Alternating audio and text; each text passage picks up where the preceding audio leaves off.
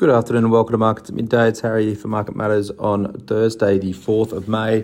ASX is trading down 11 points at the moment. It's down 0.16% to 71.86. We did get as low as 71.41. Weakness in terms of the broader market was on the back of the Fed hiking rates overnight, but then also talked to the chance for more hikes, but also really tightening credit markets, which weighed on economic growth expectations looking forward, and that really hit the US market hard. In terms of where we started today, though, we were a bit weaker on the open than those futures suggested pre-open, and that was on the back of the banks. And NAB came out and reported today, and we'll talk about that in a second.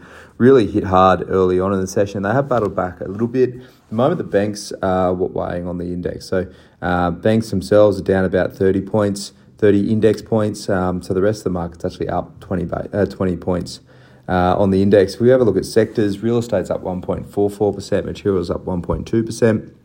Worst sectors, financials down 2.07% and telcos down 0.34%. The hottest stocks, it's gold again today, Evolution, EVN up 5.82%. West African Resources, WAF up 3.85%. And Lendlease, surprisingly, LLC is up 3.65%. Weaker stocks, Super Retail, SUL down 5.65%. They were out with a trading update yesterday, which was soft. NAB, NAB down 5.41%. And Mineral Resources, MIN down 4.04%. And talk about NAB first, obviously the big headline grabber today. First half result from the bank. Today it was a touch soft in terms of numbers. Cash earnings of 4.07 billion versus 4.17 billion expected. So it's about a 2% miss. Dividend at 83 cents a share. Market was hoping for 84 cents a share. Net interest margin was probably the major concern. 177 basis points for the half was weak. Market was probably looking at about 180. And the second quarter as well was a bit softer than the first quarter. So coming off, which really put some pressure on the shares today. Strong competition for both loans and deposits drove the miss there.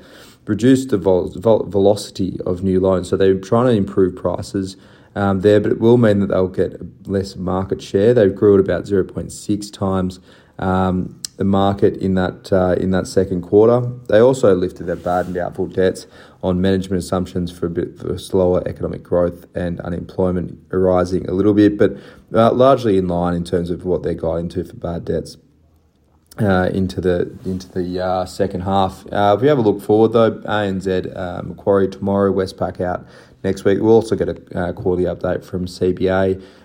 So it's banks return to report at the moment. All the banks are a little bit softer on the back of NABs. They're just sort of extrapolating those numbers out.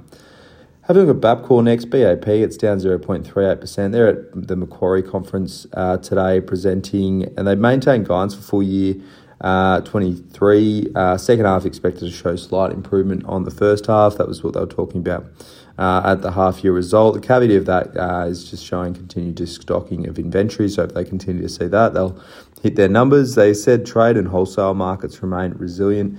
They've seen a slight reduction in retail performance. So largely sort of not unexpected, but they are seeing some margin headwinds as a result. Bapcor are going through a bit of a business turnaround story at the moment, trying to right-size their business, trying to strip out some costs where they can, and just looking to rebase it to then grow. We really like Bapcor. I think they've got pretty good leverage to the EV expansion, plus improving underlying mechanics there of that business. They've also said that the New Zealand side of the business is stabilised post some natural disasters early in the year. So a bit of a positive performance on there. So maybe a bit offset by the retail weakness.